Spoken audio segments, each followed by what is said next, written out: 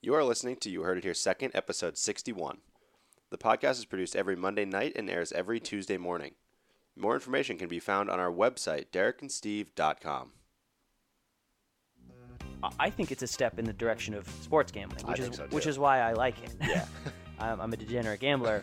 Derek and Steve present. I don't watch a ton of monster trucking. Neither do I. That's a fun fact about me. I don't watch a ton of monster trucking. They're not always their primary target as far as the audience goes. I would PM hate stars, to work for an yeah. organization whose prime target was people who enjoy getting up for work. Like after they've just had this huge moment, there's all these fans going crazy, your wife's outside, she's crying, and there's so much stuff going on. You Heard It Here Second. Good morning, ladies and gentlemen, and welcome to episode 61 of You Heard It Here Second. I'm Derek alongside Steve. Steve, what's going on? 2 weeks off. Two We're weeks back. off. We're Yeah. back. Welcome back, Derek. Yeah, welcome back, Steve. How does it feel? Feels good.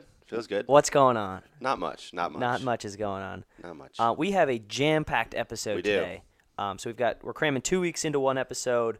We have huge news on the BC front, huge news on the guest front, and a lot of sports going on and some pop culture sprinkled in too. So we've got a crammed episode. So let's just jump right into it. Yeah, so let's just jump in head first with the biggest news in Boston College history over the past couple months.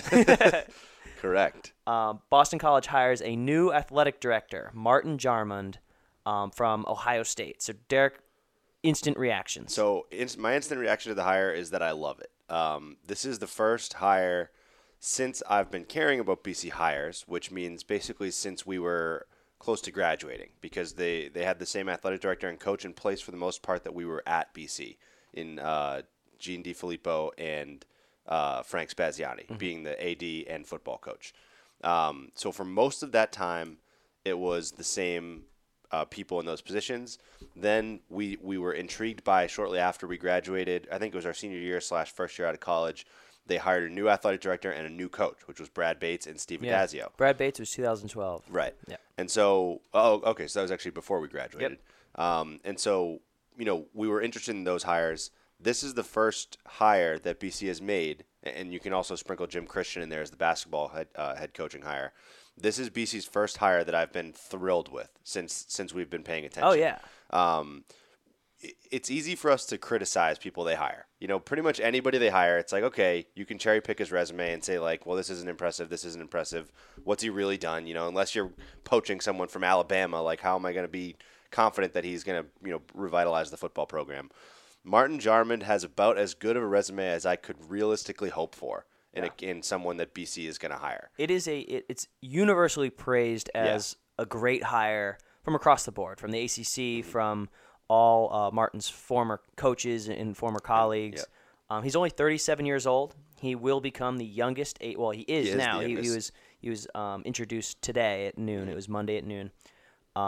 So he's the youngest at 37 years old. He's the youngest AD in the Power 5 conferences, which is a huge turn of events for BC, who's very conventional in terms of who they hire, very safe.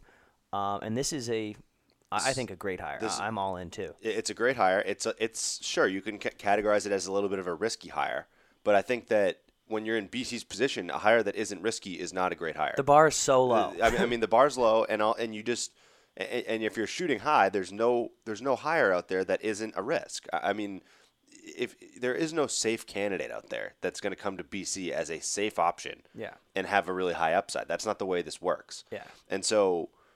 Yes, he's only 37 years old. It's a risk in that. He's a young leader.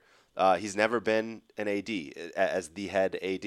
Has never held that position. So it's a risk in that context as well. But it's not the other end of the spectrum where this is some guy who's just been floating around athletic departments and now you're going to randomly give him the crack at fame. It's like this is the deputy athletic director at Ohio State, number 2, basically right-hand man for the football team.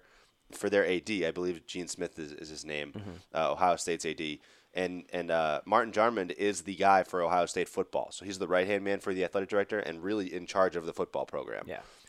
And I will say most ADs are, Brad Bates was certainly a people person, but Martin Jarmond has already reached out to the Heights. He reached out to Boston Globe, Boston Herald, even BC Interruption, which is just a BCI sports blog, for BC, and so he's very, very engaged already. He sent an excellent email to the community. I know it's probably proofread by the BC community anyway, but already he's showing that he's in. He's 100% in. And Brad Bates did this as well, so it's not abnormal for someone to do this, but it's really good to see a young AD already reaching out to alumni, already reaching out to people who truly care about Boston College sports.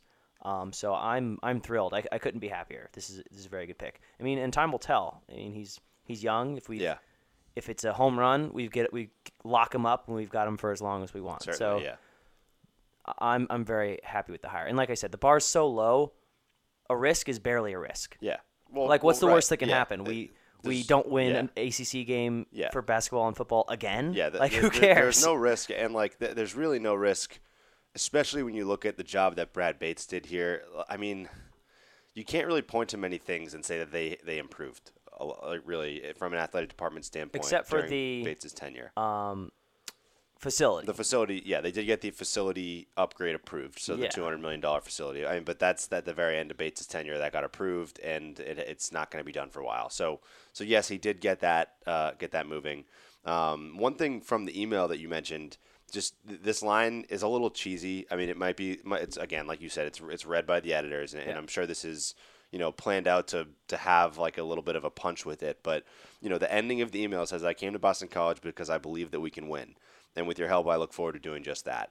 I just love that he's not, because I feel like we've seen all too often, like, I'm going to make a positive impact. Yeah. I'm going to improve student life, and I'm going to do what's best for these kids. No, we've got all that other stuff covered. Like, that stuff is a prerequisite, okay? Like, doing all those things as an AD at BC is a prereq. Like, yes, you have to make a positive impact on the student athlete body. You're the athletic director. You have to do that. The thing we need most right now are wins. Yes. So use the word, because I don't think Brad Bates ever said he would we're disappointed in the outcome. We're like this, that, and no. We need to win football games. We need to win basketball games. We need to win championships in other sports. Yeah. We need to be competitive. Yeah. And if you're not actively saying that, you're kind of just hiding behind this. Right. Oh, there's so many more things. Yourself there's to so fail. many. There's so many more things that go into being an AD. And yes, there are. There are. Right. But they're all expected. But that is one of them. Getting wins is part of the job description, and you should be able to say it out loud. And I'm glad Martin did. Yeah. And so that part of the email just jumped out at me as I was very happy to see that, because it's like, I just feel like it's all too common with us that the AD or the coach or whoever joins doesn't want to commit himself to winning. He's like, winning is tough. Like, we're not going to even go to that word. Yeah. But we're going to make positive impact, and we're going to do good things, and we're going to, start improving. And the word improve might be used. And, no, I believe that we can win. And that's the goal. Like, that's his main job. He also mentioned today, and I think it was kind of a political answer, but he said he wants to make sure that there's at least one top 10 team on our schedule for football, and he also wants to make sure that we put on games that we can win. So he's going to try to find this balance. And at Ohio State, it was probably easier to do that balance, easier to make that balance. Right. So we typically do play a top 10 team every year anyway. Yeah. So I'm not sure how not a top 10 out of conference team. Correct. So I don't know if that's what he meant or what. But either way, I think he gets it. I think for football, he gets it. Like that's someone saying something like, "All right, I understand. We need to play better teams in order to be better. Like, in order to be ranked higher, we also need to win some stinking football games." Yeah. So we'll find the balance. And I think that's someone who understands football talking about what he's going to do, and I really, really appreciated it. Yeah, absolutely. And I think it's one of the big things that we can look at for his experience at Ohio State, and being responsible for the scheduling is a huge calling card for what he is, because that's one of the most common complaints you hear from BC football fans, is that the scheduling's been terrible. Terrible. I mean, just straight up terrible. Last year highlighted what has been a terrible run of scheduling for BC. Ironically enough, we do have Ohio State on our schedule in one of the upcoming years. I think it starts in 2 years or something. And hopefully he can get us to be more competitive by the time that happens. But either way, I think extremely good hire. Obviously, these type of hires don't show themselves for a little while. It takes some time. He's probably pinned against the wall to not firing Steve Addazio at this stage. I think that's going to happen next season. Yeah, that'd be a very bold thing to do for him to come in and do. Which I'd be probably okay with, but I think it's fine. with this big of a risk, Yeah. not to come in and shake it up right away. Yeah. So on one hand, I would be totally okay with firing Steve Addazio, but I'm not sure I'd be okay with him coming in guns blazing. Like that. Exactly. I don't want him to have a reputation immediately. Yeah. Like, I think a lot of the Yeah. athletes like Addazio. I just want to Yeah. give him a chance. Yeah, And you have hiring to- you have to Addazio is see- such a big risk right up front for Yeah. him Yeah. that I'm fine He's- letting it yeah, ride. It's way too big of a risk for him. He's at no one's expecting him to fire Addazio right now. You're expecting one season and then to have a short leash with Addazio. So we'll see if that happens. But Yeah. anyway, it'll be good to judge the job that Jarman's able to do. Yeah. A year from And now. he's see like I said, he's apparently very active in the alumni community, very responsive to emails and questions. Which is I great. say we try to get him on. I say we definitely try to get. I him don't on. think And he'll do it, I but don't think he will, but you never know. never know. I never say know. we shoot him an email and see what happens. Yeah, and he's also a former D1 college athlete. He played basketball at UNC Wilmington. So, not that that's anything crazy, but it is being a former student athlete. I think helps with the relatability of. Couldn't hurt. One of the quotes from I think it was either Michigan State's AD or NC State's AD.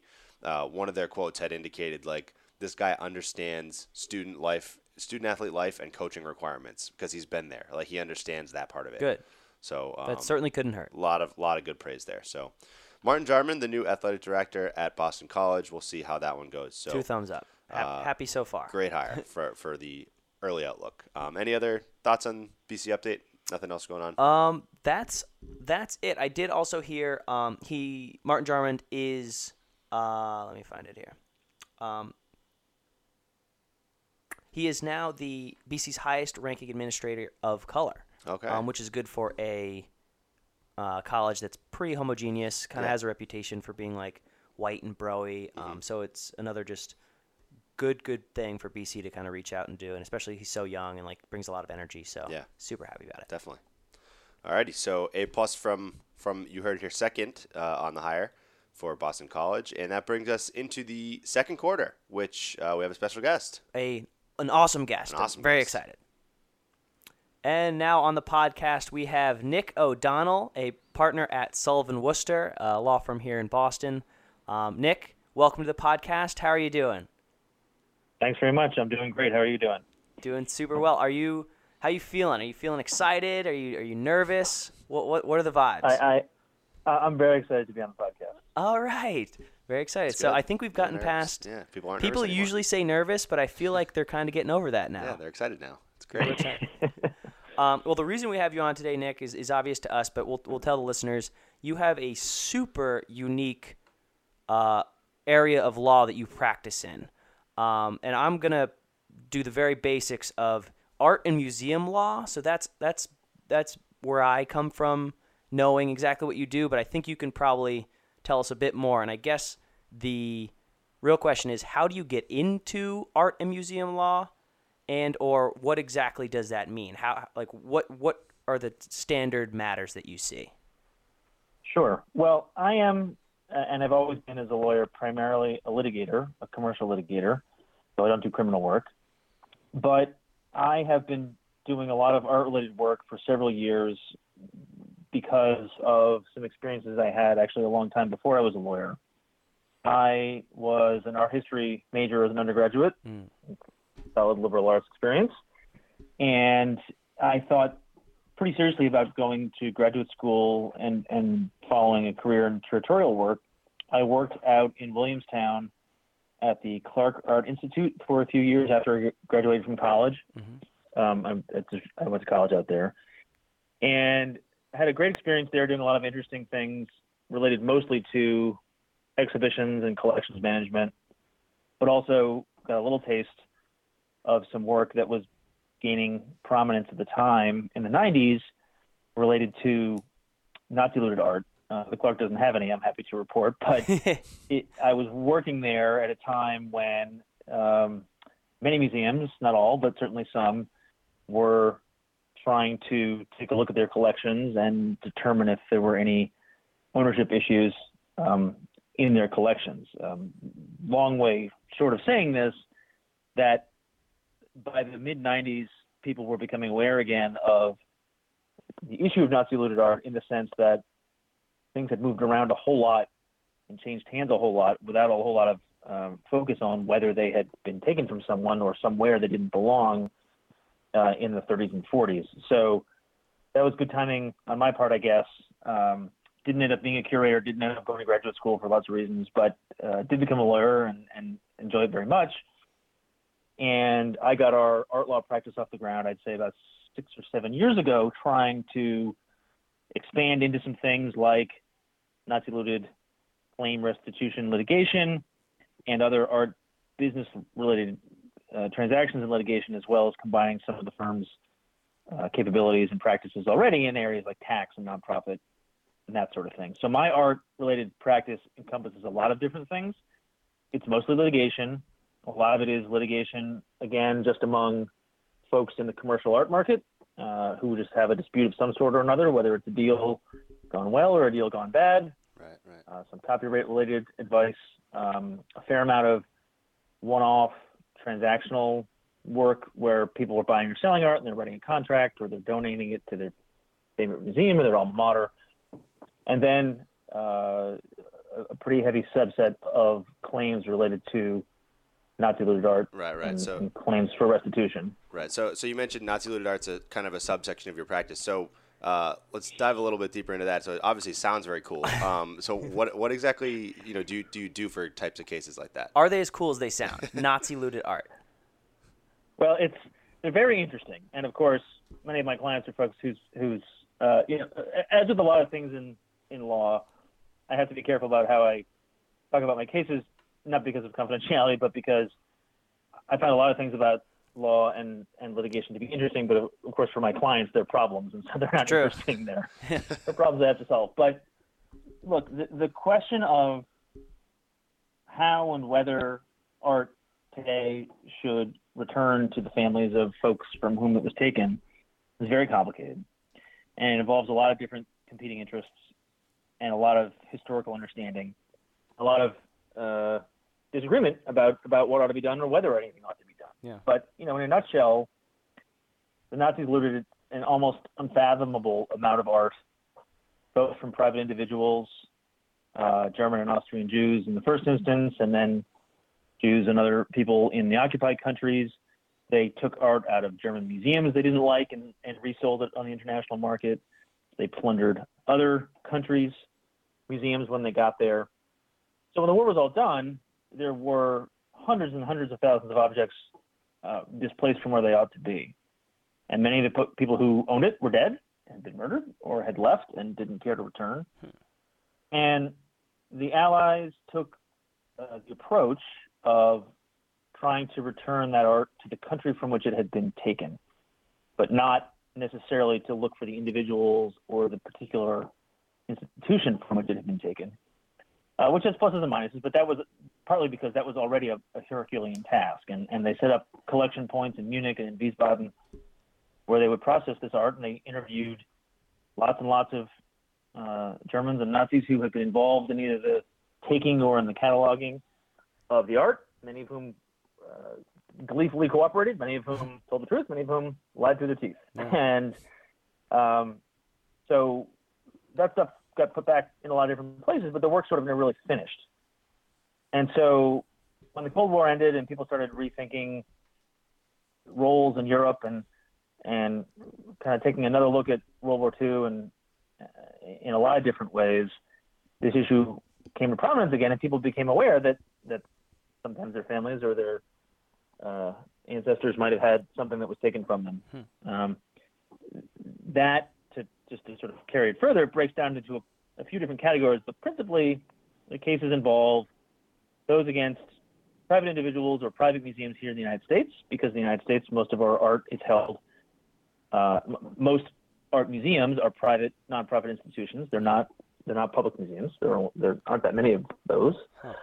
And then against collections in Europe, which are largely state-run sovereign institutions, and which ended up with a lot of the things that were returned after the war, but maybe should have gone back to a particular group. So it involves a real dizzying array of yeah, there's a lot of stuff going on there. Understanding all those things as a lawyer, there's a lot of very complicated jurisdictional questions. The other big sort of theme which I'll touch on is, and which causes a lot of controversy, is of course the passage of time. And most claims over property, you have a relatively short amount of time to file a claim, or it's barred by the statute of limitations. The courts have grappled with that in a lot of different ways that it's hard to summarize quickly. And the extent to which museums or foreign countries that have signed on to a series of principles that came out of a State Department conference in the late 90s, which is known as the Washington Conference, has been the subject of a lot of discussion, a lot of controversy. Congress did pass a law last year to create a uniform federal statute of limitations for these claims, which has certainly created, or looks like it will create, a certain kind of uniformity, which I think is beneficial in a lot of ways. No matter who you're representing, it's always good to know what the rules are. And I'll add a footnote that in the year 2016, which I will not make any political comments about, but it is remarkable in the sense that the law passed Congress unanimously and was quickly signed by the president with really no opposition. So that was a notable event in 2016. Well, speaking of 2016, I was doing some research when we were about to have you on, and there are a lot of issues that pop up that we just kind of overlook because it's not really in our normal everyday lives. But I saw that you a few years ago commented on if Katy Perry owned the rights to Left Shark from the Super Bowl performance. Yes. And then also, so right now we're actually in the middle of, I guess what you could call a legal debate over the Fearless Girl statue in Manhattan, and it's because it's situated right across from the Charging Bull, which is a separate art installation, and the argument, and correct me if I'm wrong, is that it changes basically the intent of the Charging Bull to something negative, which it wasn't formerly. So where do you stand on that, or what have you heard from that debate? There's a couple things going on with the Charging Bull and the Fearless Girls sculptures, and one is critical in sense of art criticism and interpretation and understanding, and the other is legal. Okay. Now, from the criticism standpoint, the Fearless Girl sculpture, which currently stands at the very tip of Bowling Green, which for anybody who hasn't been in Lower Manhattan recently, sort of tapers into a traffic island and is right in front of the Charging Bull sculpture, which is the famous sculpture of a bull sort of contorted and coiled to charge forward. That sculpture, incidentally, was created not with the permission of New York or of anybody in the financial services industry, but was delivered overnight on Wall Street in 1987. So the sculptor, who was a man named Arthur DeModica, said at the time that this was his gift to New York as a symbol of resilience after the recent stock market crash in October of 1987. And so that was sort of how he viewed the sculpture. So that wasn't supposed to be there then, that the Charging Bull? It was not supposed to be there. It was removed. So it showed up. It was removed by the city or by whoever's property it was. There was a great deal of discussion, and then by agreement, it was placed right at the top of Bowling Green, where it's been since, I think, 1990 or so. Now, the Fearless Girl sculpture showed up on March 8th of this year, which is International Women's Day, and it's a small girl with her hands on her hips, and she's placed directly in front of the bull, staring defiantly at it. And it has been interpreted and I think largely considered a direct, intended as a direct rebuke to either the financial industry or to the male domination of the financial industry or things like that. And it turned out the sculpture was commissioned by State Street Global Advisors as part of an initiative to increase representation of women on corporate boards of directors. Now, this became a legal question or point of discussion when the artist, Mr. DeModica, intimated that the Fearless Girl sculpture infringed his copyright or maybe his moral rights. Now, the truth is it does neither, and I don't think he has any claim that he could prevail on or even get very far with in court, but it's an interesting case to illustrate the difference between these questions and the sort of interpretive questions that are ripe for discussion. You know, copyright protects against copying, and no one's really saying that this sculpture copied the bull because it's not a bull. But really what the proponents of the Charging Bull are saying is that she's standing there by virtue of stepping into the space and the message of the Charging Bull, and that therefore draws on the meaning of the earlier work in a way that she needs permission to do. Now that is incorrect as a matter of law, because whereas in something like literature, if you write The Wizard of Oz, I can't write an opera about Dorothy without your permission because that's a character. You control the right to make that derivative work. But with visual art, it's impossible to characterize it that way because visual art is constantly commenting on other works by virtue of either incorporating certain visual elements or just by juxtaposition. And so that I think falls flat. The other really arcane area of this is that there is something called the Visual Artists' Rights Act of 1990, which very few people know about. And it is the United States very limited. Sorry? Us included. It is the United States' very limited attempt at encompassing what are called moral rights, which are the right of the artist to control some aspect of his or her creation even after the work has left his or her possession. Now, in this case, Vera, as it's known, creates a couple important rights. One is the right of attribution, which is that if I make something and I sell it to you and you damage it sufficiently or degrade sufficiently that I think it would be detrimental to my reputation or my work, my body of work, I can forbid you from selling it or displaying it as a work by me. You can, and so that's an imposition on your property rights as the owner of that sculpture. Yeah. The other is what's called the right of integrity, which is gives the artist the right to protect or to stop the destruction of a work of recognized stature. Now, what that means has been much discussed. If you look at the legislative history, it was not intended as a high bar of real importance. It just sort of meant something other than junk. And if that's the case, then I have the right to have you enjoined or stopped from destroying the work of art or moving it if it can't be moved without violating it. Here, too, just to bring the point to a close, I don't think that works for the Charging Bull sculpture either. One, because the sculpture predates 1990 when the law was passed, and unless the sculptor still owns the sculpture, which is possible, then the law doesn't even apply in the first place.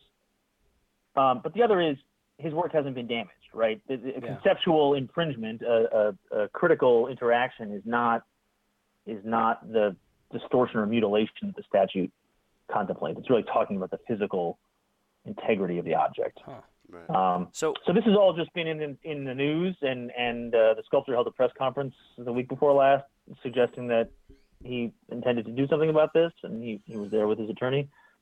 As far as I know, no lawsuit has been filed, and I don't know if it will be, but it's been in the news. But it's an interesting moment, and public art is really interesting in the way that it provokes strong feelings and gets people talking about what ought to happen in public space and what public space means and who controls the meaning of public space. And I will just close by saying that I was in New York last week and I took my daughters down there and they loved it. Nice. Well, very interesting story there surrounding all of that.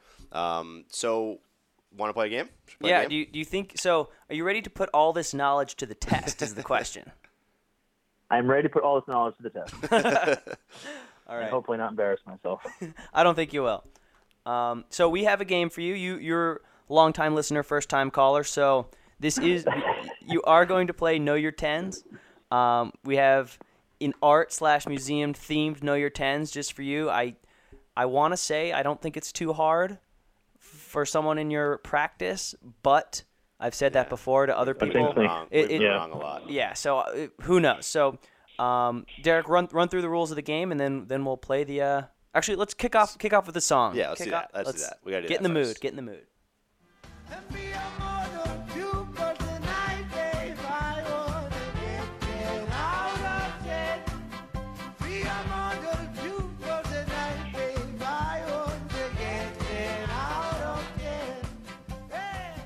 Alrighty, so Know Your Tens, as Steve mentioned, we have a list of. Actually, I'm going to let you introduce this because you put it together. Okay, I put it together. Yeah. So the rules are simple. You've listened before, but for anyone who hasn't, you will get 15 guesses to guess the top 10 of this category.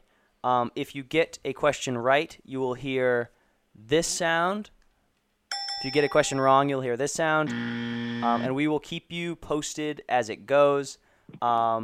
we expect. I said when we were chatting off the podcast, I said 5 out of 10 was definitely doable. So that's the bar we're gonna set for you, Nick. How does that sound? All right, a lot of pressure. All right. So you know your tens.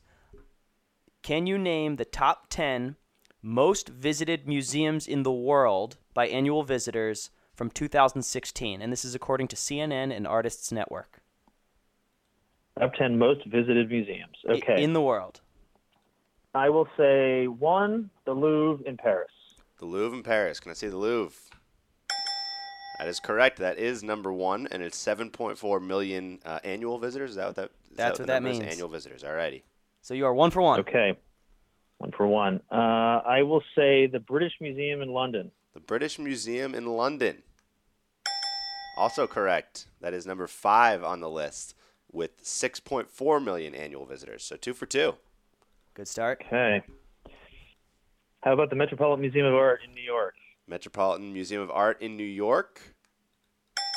Another one. 3 for 3. All right, 3 for 3. You've now that's number 4 on the list. So you've gotten 1, 3. Well, you've gotten 1, 4, and 5. So you're 3 for 3, and you've gotten 1, 4, and 5.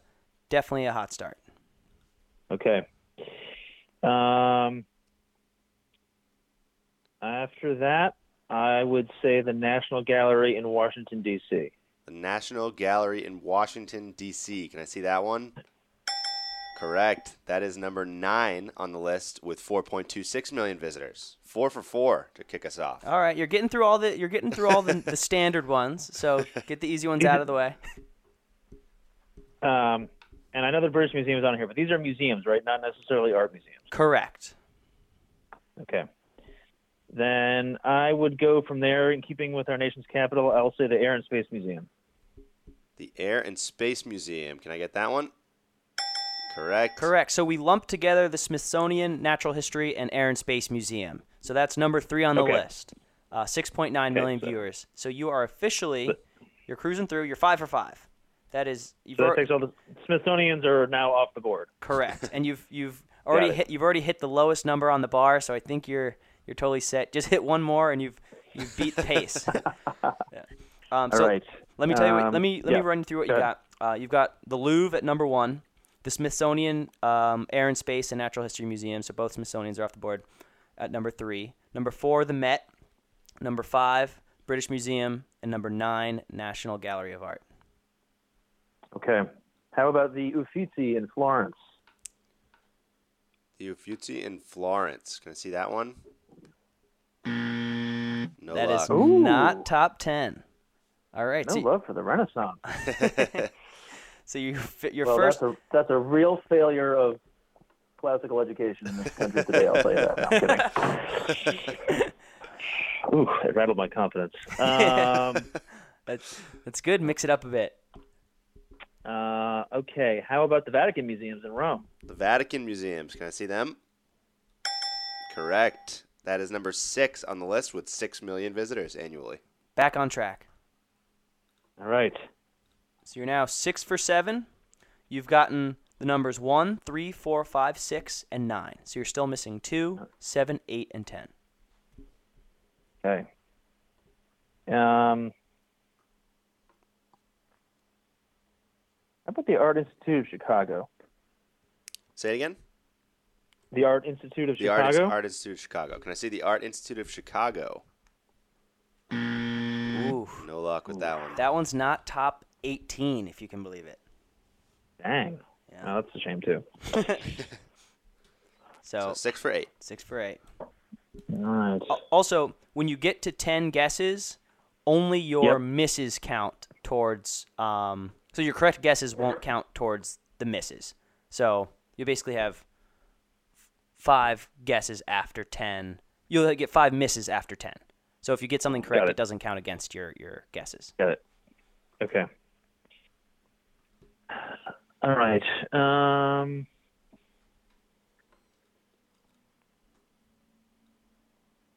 What about the German ones are tough because they're all kind of spread around.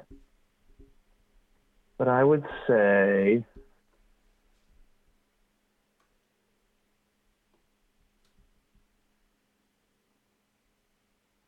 Well, I guess one of my questions is, I'll have to guess, but I'll say that no, I don't think that's going to work. You I'll got say the National Gallery in Berlin. The National Gallery in Berlin. Can I see that one? Ooh. No luck. All right, 6 for 9. You were setting a hot pace, but you're slowing down. I'm listening, yeah. I'm struggling with what number 2 is going to be. Number 2. So number 2's interesting. That's my hint. Is I could not get an accurate estimate of the number of visitors, but it's estimated from between 7 million people and 20 million people per year. Because there are no accurate estimates from this place. Okay. If that's a hint. No accurate estimates of the museum. That's some solid security they've got going on. So it technically could be the number 1 museum by over double, almost triple, but Right.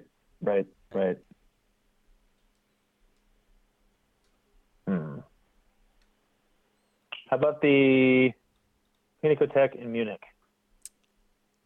Let's see. Can I see that one? I don't see it.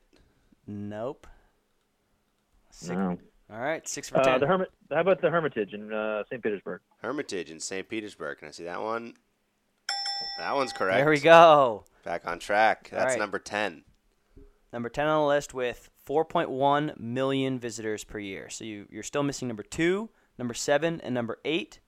You're officially 7 for 10. You've got five misses left, or until you start taking too long, we have to buzz you for time. All right. I'll get it.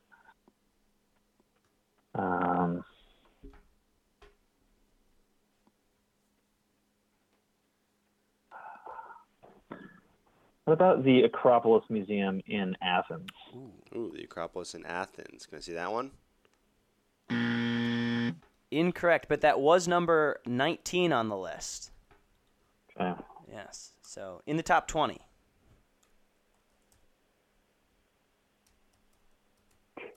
Here, I'll give you another hint. It's probably not a helpful hint, but the last 3, none of them are in the United States. So you're looking. Yeah, I feel like I tapped the well of U.S. museums. What about the what's it called? You're gonna have to help us out. The is it the Palace Museum in Beijing? Palace Museum in Beijing. Can I see the Palace Museum in Beijing?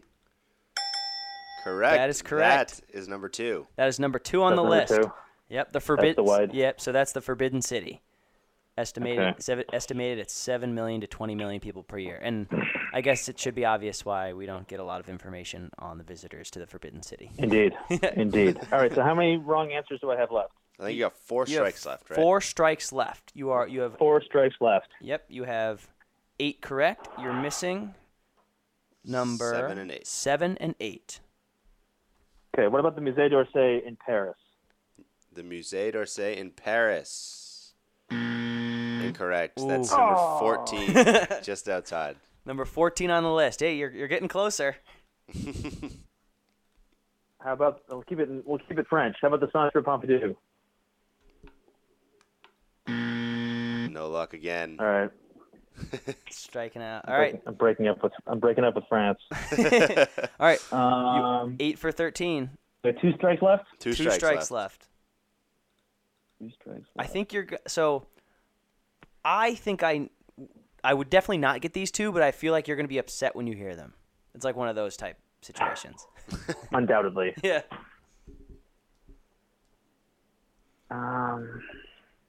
What's the Victoria and Albert Museum? Victoria and Albert Museum in London. Can I see that? Oh. Just outside again. Number 12. You're getting closer. 12. V&A.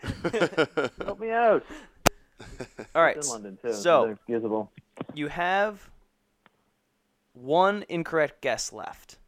Derek, are there any other hints we can give him or should give him? I don't know.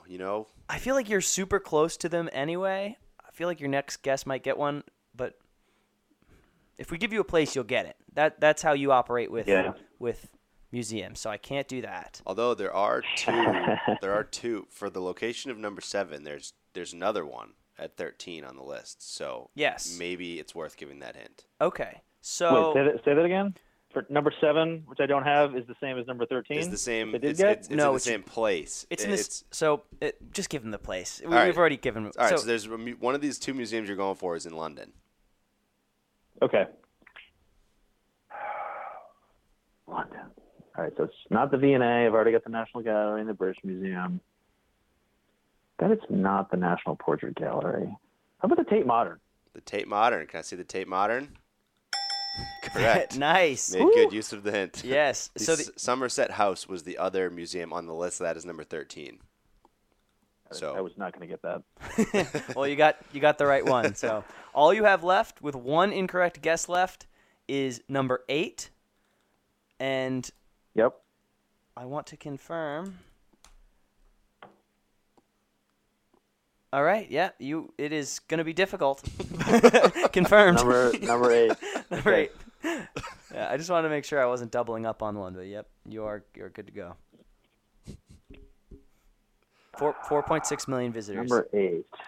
This is probably the hardest one on the list, I think. Okay.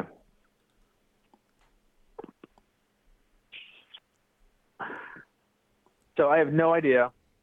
So I'll plug my old stomping grounds, and I'll say the Sterling and Francine Clark Art Institute in Williamstown, Massachusetts. All right. There we go. Good plug. And with my head held high. Yes. Very good. No luck, unfortunately. So the last one is the National Palace Museum in Taipei. Interesting. Yes, in Taiwan. So that gets 4.6 million visitors per year. I will also run you through 11 through 18, just because I feel like you'll appreciate that. Number 11 is I'm going to murder these names, by the way. They're not going to be correct. Actually, just this one. Reina Sofia, Madrid. Mm-hmm. Number 11. Number 13 was Somerset House. Number 16 was the MoMA, 3 million visitors per year. Oh. Number 17 was the National Museum of Korea, Seoul. And a bonus question for you. So, based on, let's say, the National Gallery of Art in D.C. gets 4.2 million visitors per year. How many visitors within 0.5 million, within 500,000, do you think the Museum of Fine Arts in Boston gets per year? Per year, I would guess 2.5. 2.5. Can I see 2.5? 1.5 million viewers, so just outside that 500,000 range. That's at the margin of error. There you go. Well, hey, nine correct is not bad at all. That's great. And with very few hints, I feel like I would have gotten maybe 2 or 3 on this list. Yeah. Yes. Well, Nick, any parting thoughts for any artists or people interested in the world of art, any museums that we have to see, or anything you would recommend as a final thought? Can I do a shameless plug? Yes, absolutely. That's our favorite kind. So I have just written a book. All right. About Nazi-looted art litigation and disputes. It is called A Tragic Fate, Law and Ethics in the Battle Over Nazi-Looted Art. It will be out in June. It is available on Amazon now for pre-order if you're interested. And it's intended for folks who find the subject interesting, as well as for lawyers and scholars who might want to deeper dive into the details of some of these disputes. But my hope is certainly that people who find the arc of this issue to be interesting, that will be accessible and interesting. So Nice. Excellent. Nice. that's my plug. That's the best plug we've had in our history, I think, Yeah, as a probably. podcast. I would think so. That's the That's most real. high praise. That's the most realistic plug, at least. Yeah. Awesome. Well, Nick, thank you so much for being on. Super, super interesting conversation. I'm really happy you came on, and glad you enjoy listening. But it's always fun to get listeners on the podcast. We appreciate it. My pleasure. Thank you for having me. Cool. Well, Alrighty, thanks, Nick. Next coffee's on me. All right. All right. Talk to you soon, Nick. Thank you. All right, so thanks again to Nick for joining us on a very interesting segment. Good interview and a good performance on Know Your Tens. Certainly one of our most informative segments. Yeah. I don't think we've ever given that much information out to our listeners, No. so you're very welcome. Yeah. You heard it here first. Yeah. I think we're breaking news for our listeners at least. We talked about ourselves being like class at one point. That was like class. Yes, like history finally. class. Yeah. So Nick, thank you very much for being on. 9 out of 10 is top Right. 3 for sure. We've only had one person get 10 out of 10. Yeah. Few people get 9 out of 10, but that's one of the better performances in Know Your 10. So for sure. Well done overall, Nick O'Donnell. And buy the book. Why not? Go for it. Real plug. Yeah. Tragic fate.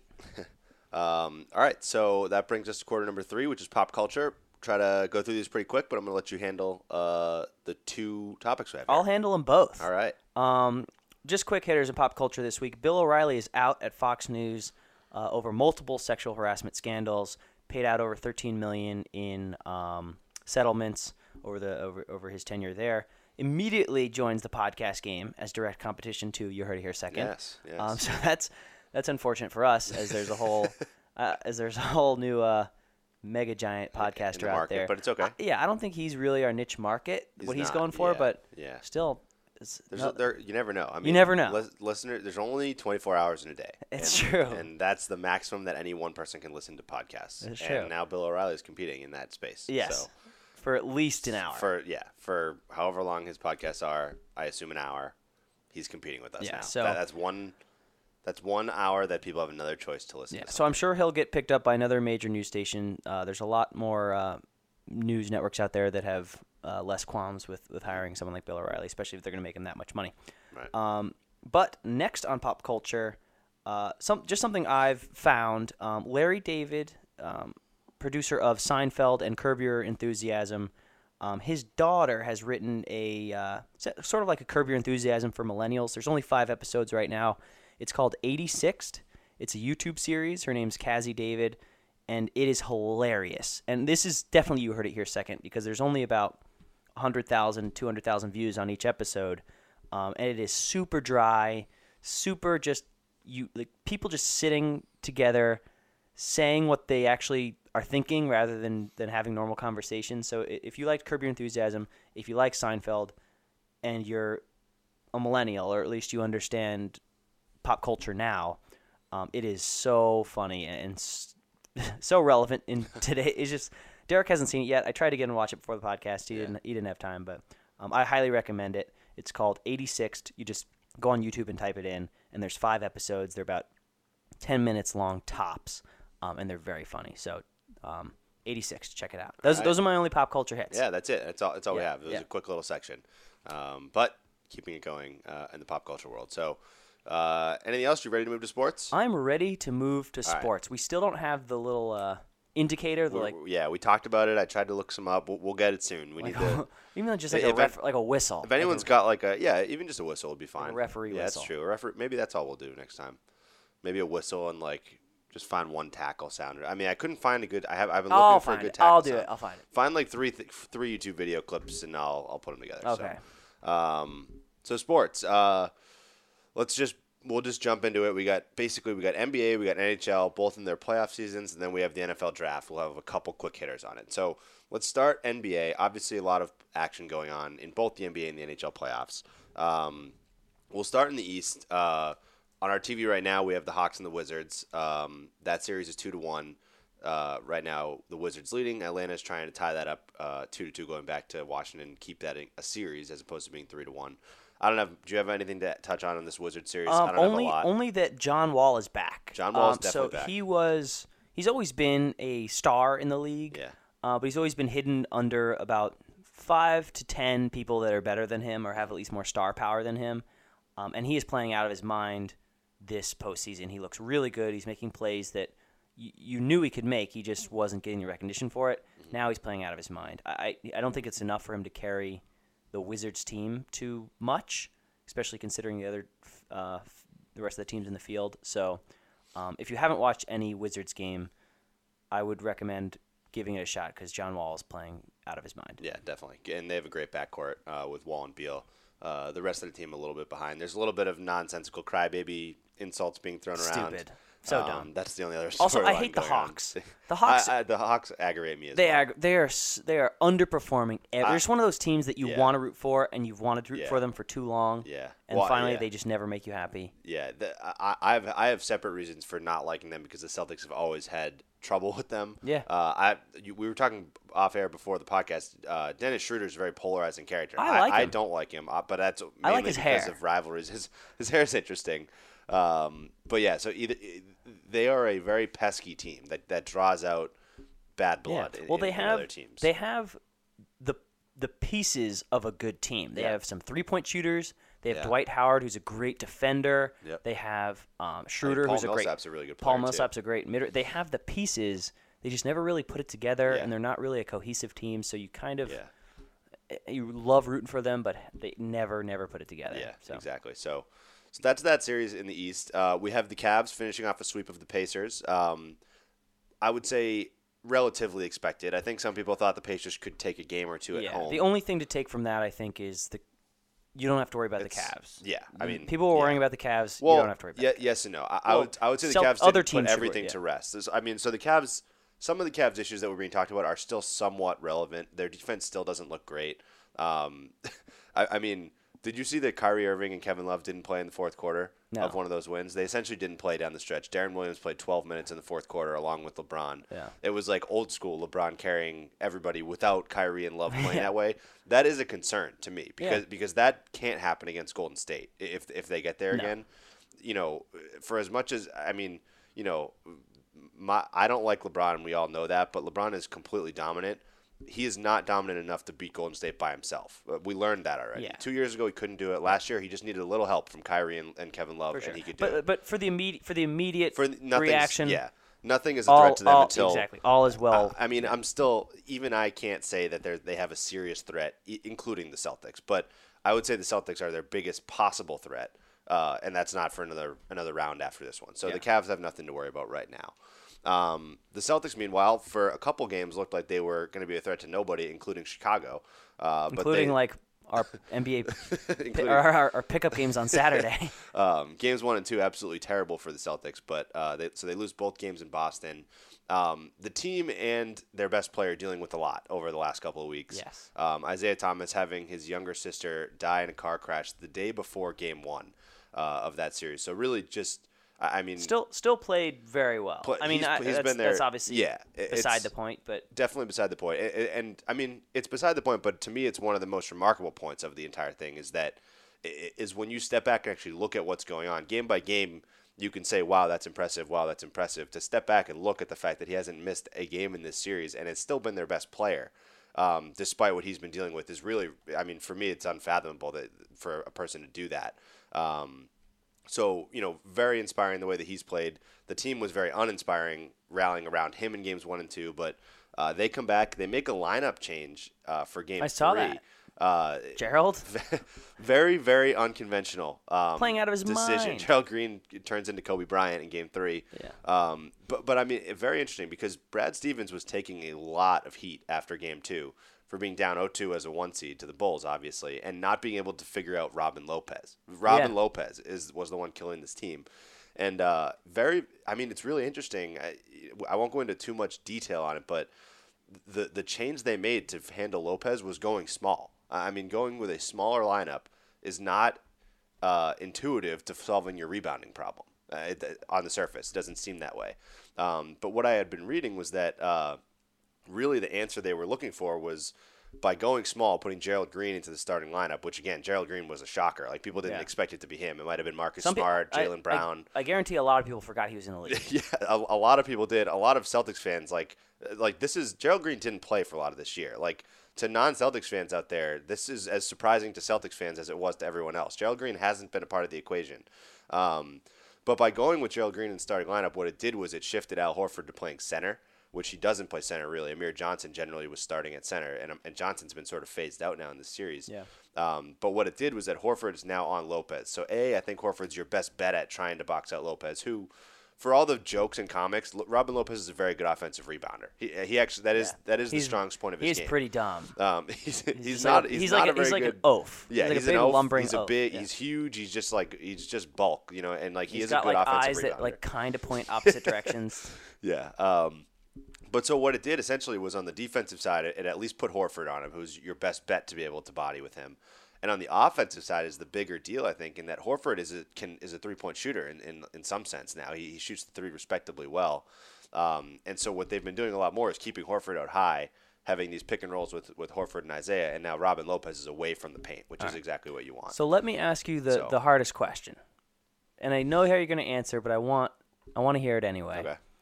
Rondo doesn't get hurt. With a Yes. 2-0 lead going back to Chicago, do the Celtics win this series? So I still think yes.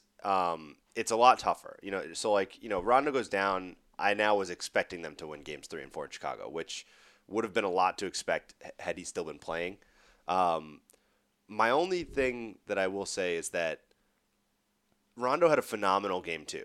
Like he that was vintage Rondo. He almost had a triple double, unbelievable. Yeah, but before you say it, to counter that, it's not how well Rondo's played or how well he doesn't play. Mm-hmm. It's how poorly the backups play. They got no one one else. They have no other him. point guard to even step in at exactly. all. So that is a definite factor. That's for sure. Like I can't say it with a lot of confidence. I can't sit here and be like, oh yeah, no, Rondo injury doesn't mean anything. Like that injury was huge. But what I will say is that Rondo was not very good this year. No. Like Rondo came out of nowhere in games 1 and 2. And so, it is a little dangerous to assume that was just it. Like, old Rondo's back. Like now he's going to carry the Bulls to the Eastern Conference Finals, So the Celtics made an adjustment with, Robin Lopez was a key. I don't associate Robin Lopez's dominance with what Rondo was doing, for example. So I think that the Celtics fixed a lot of things going into Game 3. So obviously I'm a little bit biased, but I would say yes that they can still win that series if Rondo didn't get hurt. Obviously, huge advantage given when he did get hurt because and it's not like you said even just the loss of Rondo, but Jerian Grant, Michael Carter-Williams, Cameron Payne, these guys are bad. Canaan, whoever that guy was, Canaan. Isaiah Cannon's now going to start for them. He's going to start for them next game because he's the best option. I was watching that person and it was like, that person doesn't deserve to be in the NBA. I saw that. I said that. The sad thing is that he's the best choice out of those guys that we just named. Cameron Payne, but I was seeing like when they traded, the Bulls traded Taj Gibson and Doug McDermott for Cameron Payne to the Thunder. Like the stupidest trade I've ever seen. Yeah. And Cameron Payne was like, by advanced metrics, like the worst basketball player in the league. I remember seeing like a tweet about it. He was like, among players that have played a certain amount of minutes, he was like the worst player in the league. So yeah, I mean, certainly I think more so than what they lose with Rondo, it's what they have to fill in with as far as just having a ball handler. They don't even have a ball handler at this point.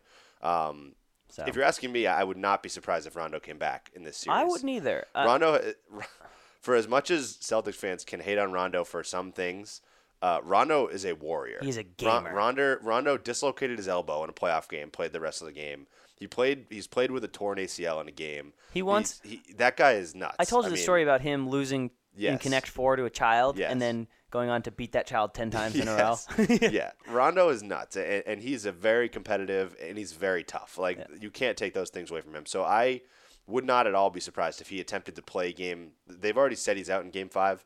Game 6, I would not be surprised at all if he went out there and literally played one-handed. He's done it before in the past. Anyway, as of right now, we both have Celtics winning the next 2 games. I don't think they'll lose another game. Yeah. The last game in the East, Raptors-Bucks, very, very fun teams to watch. Going to be great moving forward. This playoffs, I don't think they'll make a splash past this round.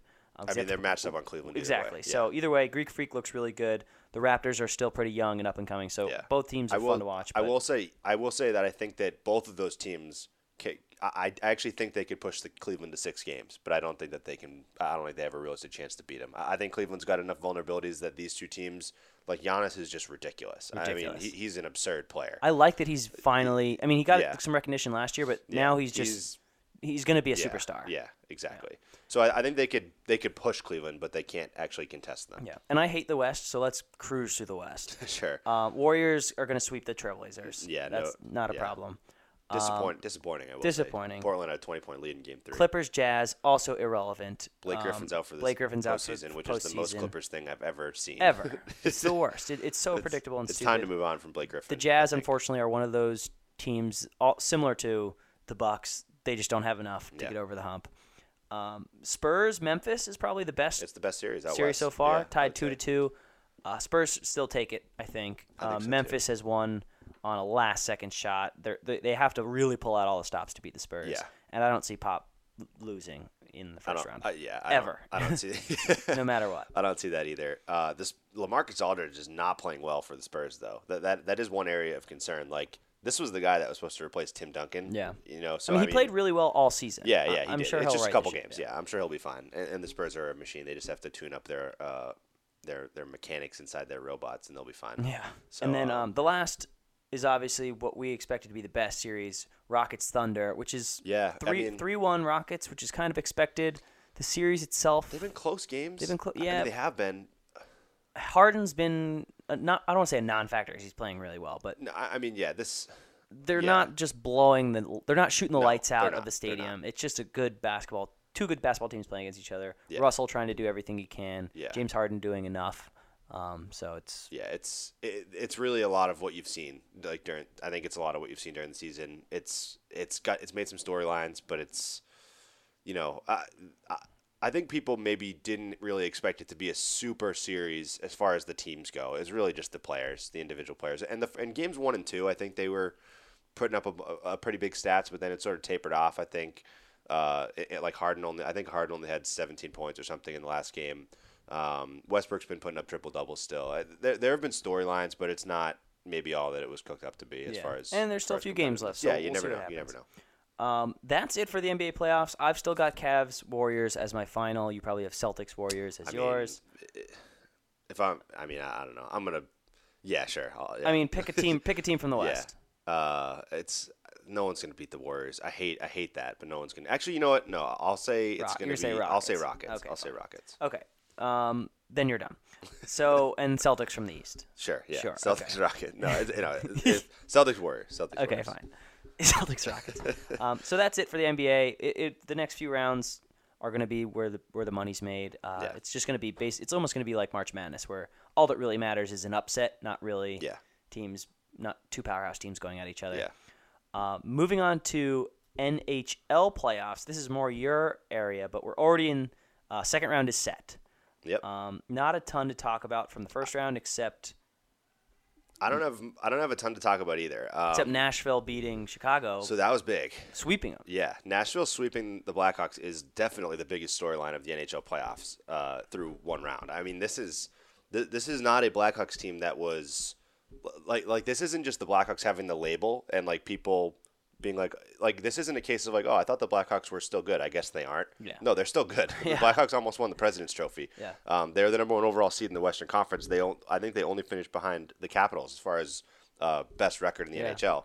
This is a Blackhawks team that was still very, very good. And for whatever reason, then they were shut out through the first 2 games of the series, and they ended. I think they scored 4 goals in the whole series, maybe. The Predators are apparently good. Now I knew that they were okay.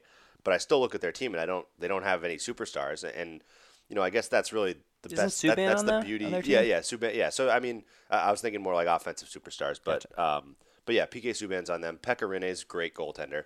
So the Predators have a great team. It's I guess this is really the beauty of the NHL playoffs in comparison to the NBA playoffs. This can happen at any time. We're talking about the Blackhawks here, who are the second best team in the league. The Capitals are the first best team in the league, and 5 of their 6 games went to overtime against the Maple Leafs, who were the last seed in the East. So it is very reassuring to see series like that in the first round. On the other hand, you have sweeps like that going on. But yeah, I mean I think for me that's definitely the biggest storyline. The Predators will go on to face the Blues, who also swept the Minnesota Wild and were the lower seed in that series as well. Well, they won 4-1. 4-1. Sorry, almost. Minnesota won. Yeah. Okay, yeah. But yeah, so St. Louis was the lower seed in that series as well, and they also Nashville Predators versus the St. Louis Blues is such a weird matchup. Yeah. Isn't it so unexpected? Predators and Blues. Yeah, Predators actually, Blues. The entire Western Conference is pretty Weird. It's strange. Now it's the Ducks are, Oilers. So the Ducks are generally there. They're generally contenders. The Oilers are new here. The Oilers have not been contending in years. And beat the Sharks, who are usually there. The Sharks usually get there and never end up sealing the deal. But the Sharks went to the Stanley Cup final last year. The Oilers are new here. The Blues are generally contenders, and the Predators are hanging around. But all your mainstays have been knocked out in the West for teams that you see year in and year out. And however, on the East, we've got the standards. Yes. We've got Penguins versus Capitals, which will be a great series. Yep. We've got Rangers who are always in it. And then this is the upset is Bruins losing to Ottawa, even though Ottawa was ranked above. So I'm going to talk more about the Bruins in my final drive, but okay. Ottawa's not very good. I think the Rangers might sweep Ottawa, to be honest. I think that the Atlantic Division was worse than the Metro Division, wire to wire this season. It was just an inferior division. You know that with the Lightning being in it. Yep. The teams in the Atlantic just did not have the years that the teams in the Metro had. I think Ottawa's the outlier here. Columbus is really the next best team in this group, in this whole conference, and they had to, unfortunately, they dropped Pittsburgh in the first round with the way that the playoff bracket works now. So I think that really the Caps-Penguins series is the big one. That's who people are looking at as the Cup contenders. I think the Rangers had a great draw, getting into the Atlantic Division for the playoffs, and I think they're going to go to the conference finals against whoever wins that Penguins series. Yeah. And we've got Caps Penguins are first game's Thursday. Right. Okay. Yep. Game 1 is Thursday. So that's a big one. Who you got in that series? I've got the Caps. I'm going to take the Caps as well. But then I've got. I want the Caps. I'm not going to pick the next. Yeah. I'm just going to pick Caps over Penguins. I'm going Caps and Rangers are going to be advancing. That's who I've got too. Yeah. But then I don't want to pick beyond that. Right. We can wait. We'll wait until next week. Yeah. No need to pick and I've got. I'm going to say Preds Ducks. That's what I was going to say too. Okay. Yeah. Moving right along. Yeah, I want to disagree with you, but I'm going Predators Ducks. So. Cool. All right. I think that's it for the NHL. Again, I'm going to talk about the Bruins a little bit in my final drive. Okay. Anything else you want to touch on? That's it for the NHL. We also have one. I guess it's so. I don't want to talk too much about the NFL draft. No, just make these quick I just hitters. mentioned that the NFL draft wouldn't be a thing if ESPN, if it didn't become a money making opportunity for the networks and for blogs and for all this stuff. We probably wouldn't care about it that much. I would say I agree to the extent of it wouldn't be a thing to the mainstream sports audience. Yes. Like I would still be looking at draft stuff. I would still be interested to see who my team's going to draft, who my team will be drafting, not who. So the draft coverage has become draft insufferable coverage as opposed to your team's draft coverage. It has become draft coverage. ESPN has done multiple fake drafts. They've sat in a circle and put themselves on the fake clock and picked fake teams. Which is so dumb. Picked fake players for their fake teams. It's so dumb. Fake players? Well, real players. Oh, but okay. they just say. imagine if they just made up players. No. It's just so over the top and unnecessary. Yeah, it's crazy. But I think that's the thing is that you're right in that if it wasn't so covered nationally, all that people would care about, and all the people still care about right now, is what their team is going to do. Yes. Local draft coverage is all that really should be needed. Why do I don't care about. We're already talking about Miles it too much. Garrett going number one. Either do I. The thing we do need to talk about is Jabril Peppers, son of Julius Peppers, all-star athlete, was definitely going to be not definitely, but most likely going to be a first-round pick. Yeah. Tests positive for quote-unquote diluted sample, which means way too much water in that pee. And I guess that counts as a failed drug test. In the NFL. Yeah. In the NFL, is that suspension worthy in the NFL? I don't know. Okay. Either way, it's a flag. All the NFL teams got notified about this. Correct. Jabril Peppers, quote unquote, failed a drug test. Reuben Foster, also for Alabama linebacker, also failed a drug test. That's how it's claimed. They both tested positive for a diluted sample, which means they failed the drug test.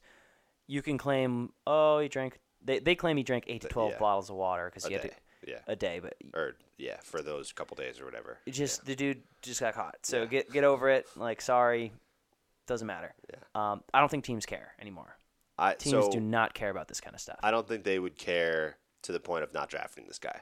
I think they care in a sense that it. You see what happened to Laramie Tunsil? Yeah. He got caught smoking weed out of a gas Yeah. mask But- minutes before the draft well, right. and dropped about 3 spots. But I think the minutes before the draft actually was to his advantage in that case, because I think that teams would be.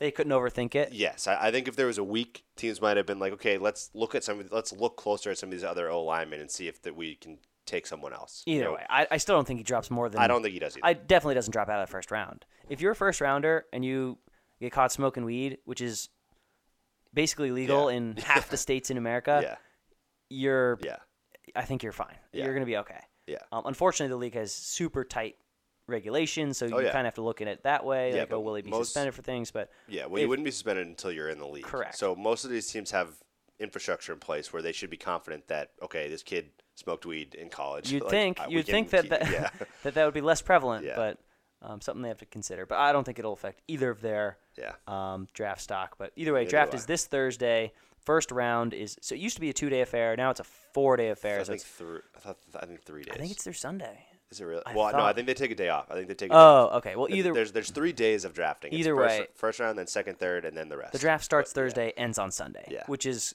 a lot of days for drafting. Yeah. It could be done in a room in a day with the Yeah. coaches, but instead it has to be on television. It Well, the first round's the real reason. The Yes. first round's the real. And I'm not justifying it, but the first round, they make the first round this whole thing, and I hate it because, like, you sit through 3 hours and get through 32 picks. It's like, I actually, for me, if you were going to tell me I had to watch one of the draft days, I would watch round 2, 3. Rounds they're 2 just and cruising 3, through picks. They're cruising through picks, but they're still relevant players. You know, rounds 4 through whatever. It's just they're doing all these stupid little segments on these people that got drafted in the first round anyway, and like they're just not even telling you about who's getting drafted in the 5th round. You know, rounds 2 and 3, they're actually still talking about the players and they're cruising through them. So, I think that's the most watchable day of the draft. Round 1 obviously has the highest impact, but it's just so unwatchable. It just takes so long between all these picks. So, that's on Thursday, and that'll be. That kicks off on Thursday and goes through the weekend. So that's something to look out for, and that's all I've got for sports. You got anything else? no, I don't. You think Final we should- drive? We both have sports final drives. We do have sports final drive, so What are you gonna say? I'm just gonna decide whether I go first or second. Oh, I usually ask you. Do you want to go first or second? This is a tough one. What do you want to go? I don't know.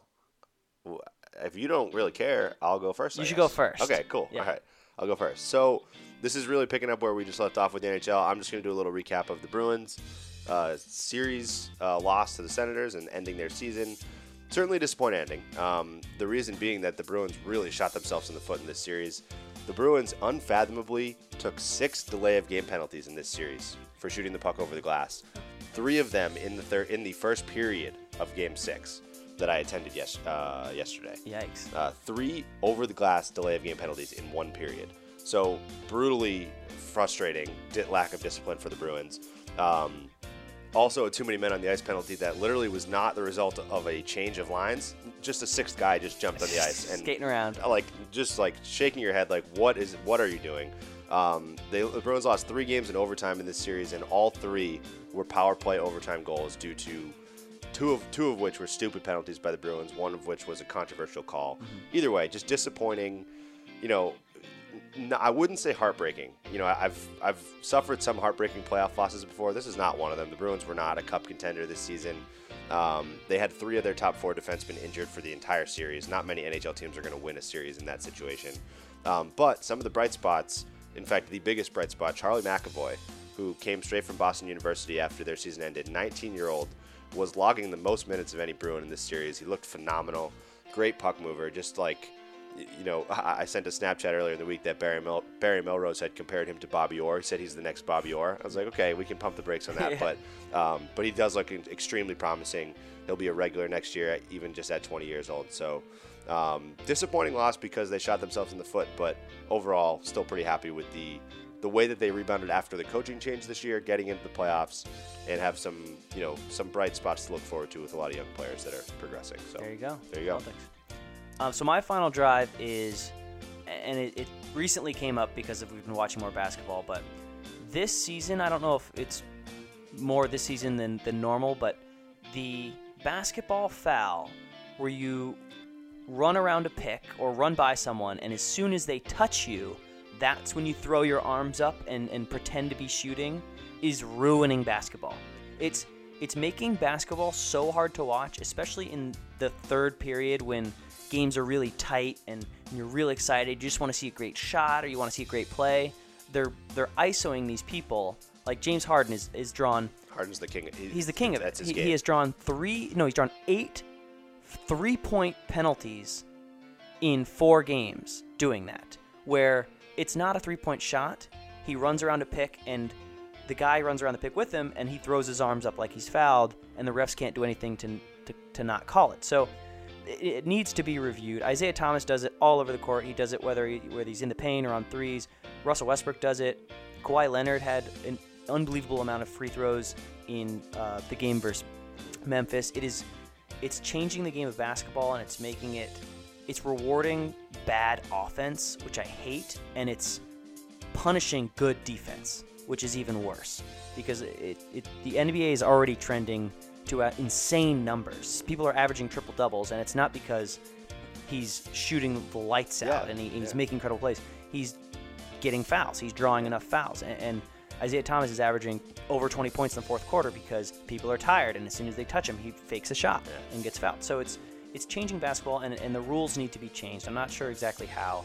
They tried to avoid it a couple years ago when Durant was doing it. They made the rule change. They made the rule change for it, and it's not helping. So they need to either reevaluate or it just needs to be looked at again, because the way these series are going, it's taking these superstar athletes and turning them into kind of like foul junkies, and it's not fun to watch. And I think it's going to eventually hurt basketball and hurt the product. So I don't like those fouls. I understand why it's done. It's the smartest way to play basketball, but it's so against the nature of the game to just fake shots for free throws that I think it's simple. I think you give the referee discretion of referee has the discretion to decide if that wasn't a legitimate shot attempt, I'm not giving you a foul, or it's not a shooting foul. So here's a question too. Has the flopping rule, because they gave refs discretion on flops a few years ago. I haven't seen it implemented much. Exactly. So if that's actually affecting the game, if players flop less or if they call fake flops more, then I would suggest implementing that too. But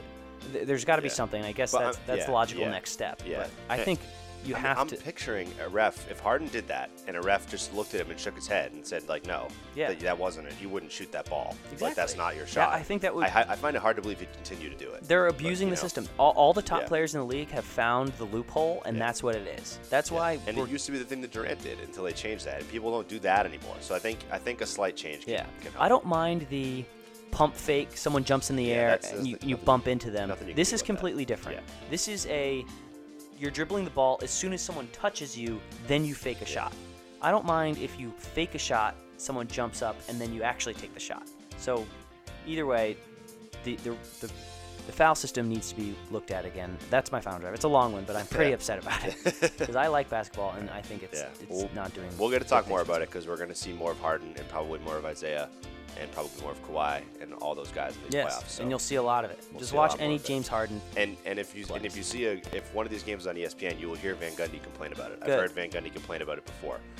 Van Gundy's the best announcer, I think. Yeah, he gets it. So, all right, well that's that long final drive, but there we go. It's okay, a little discussion. So that's it. It was a road trip. That was a road trip.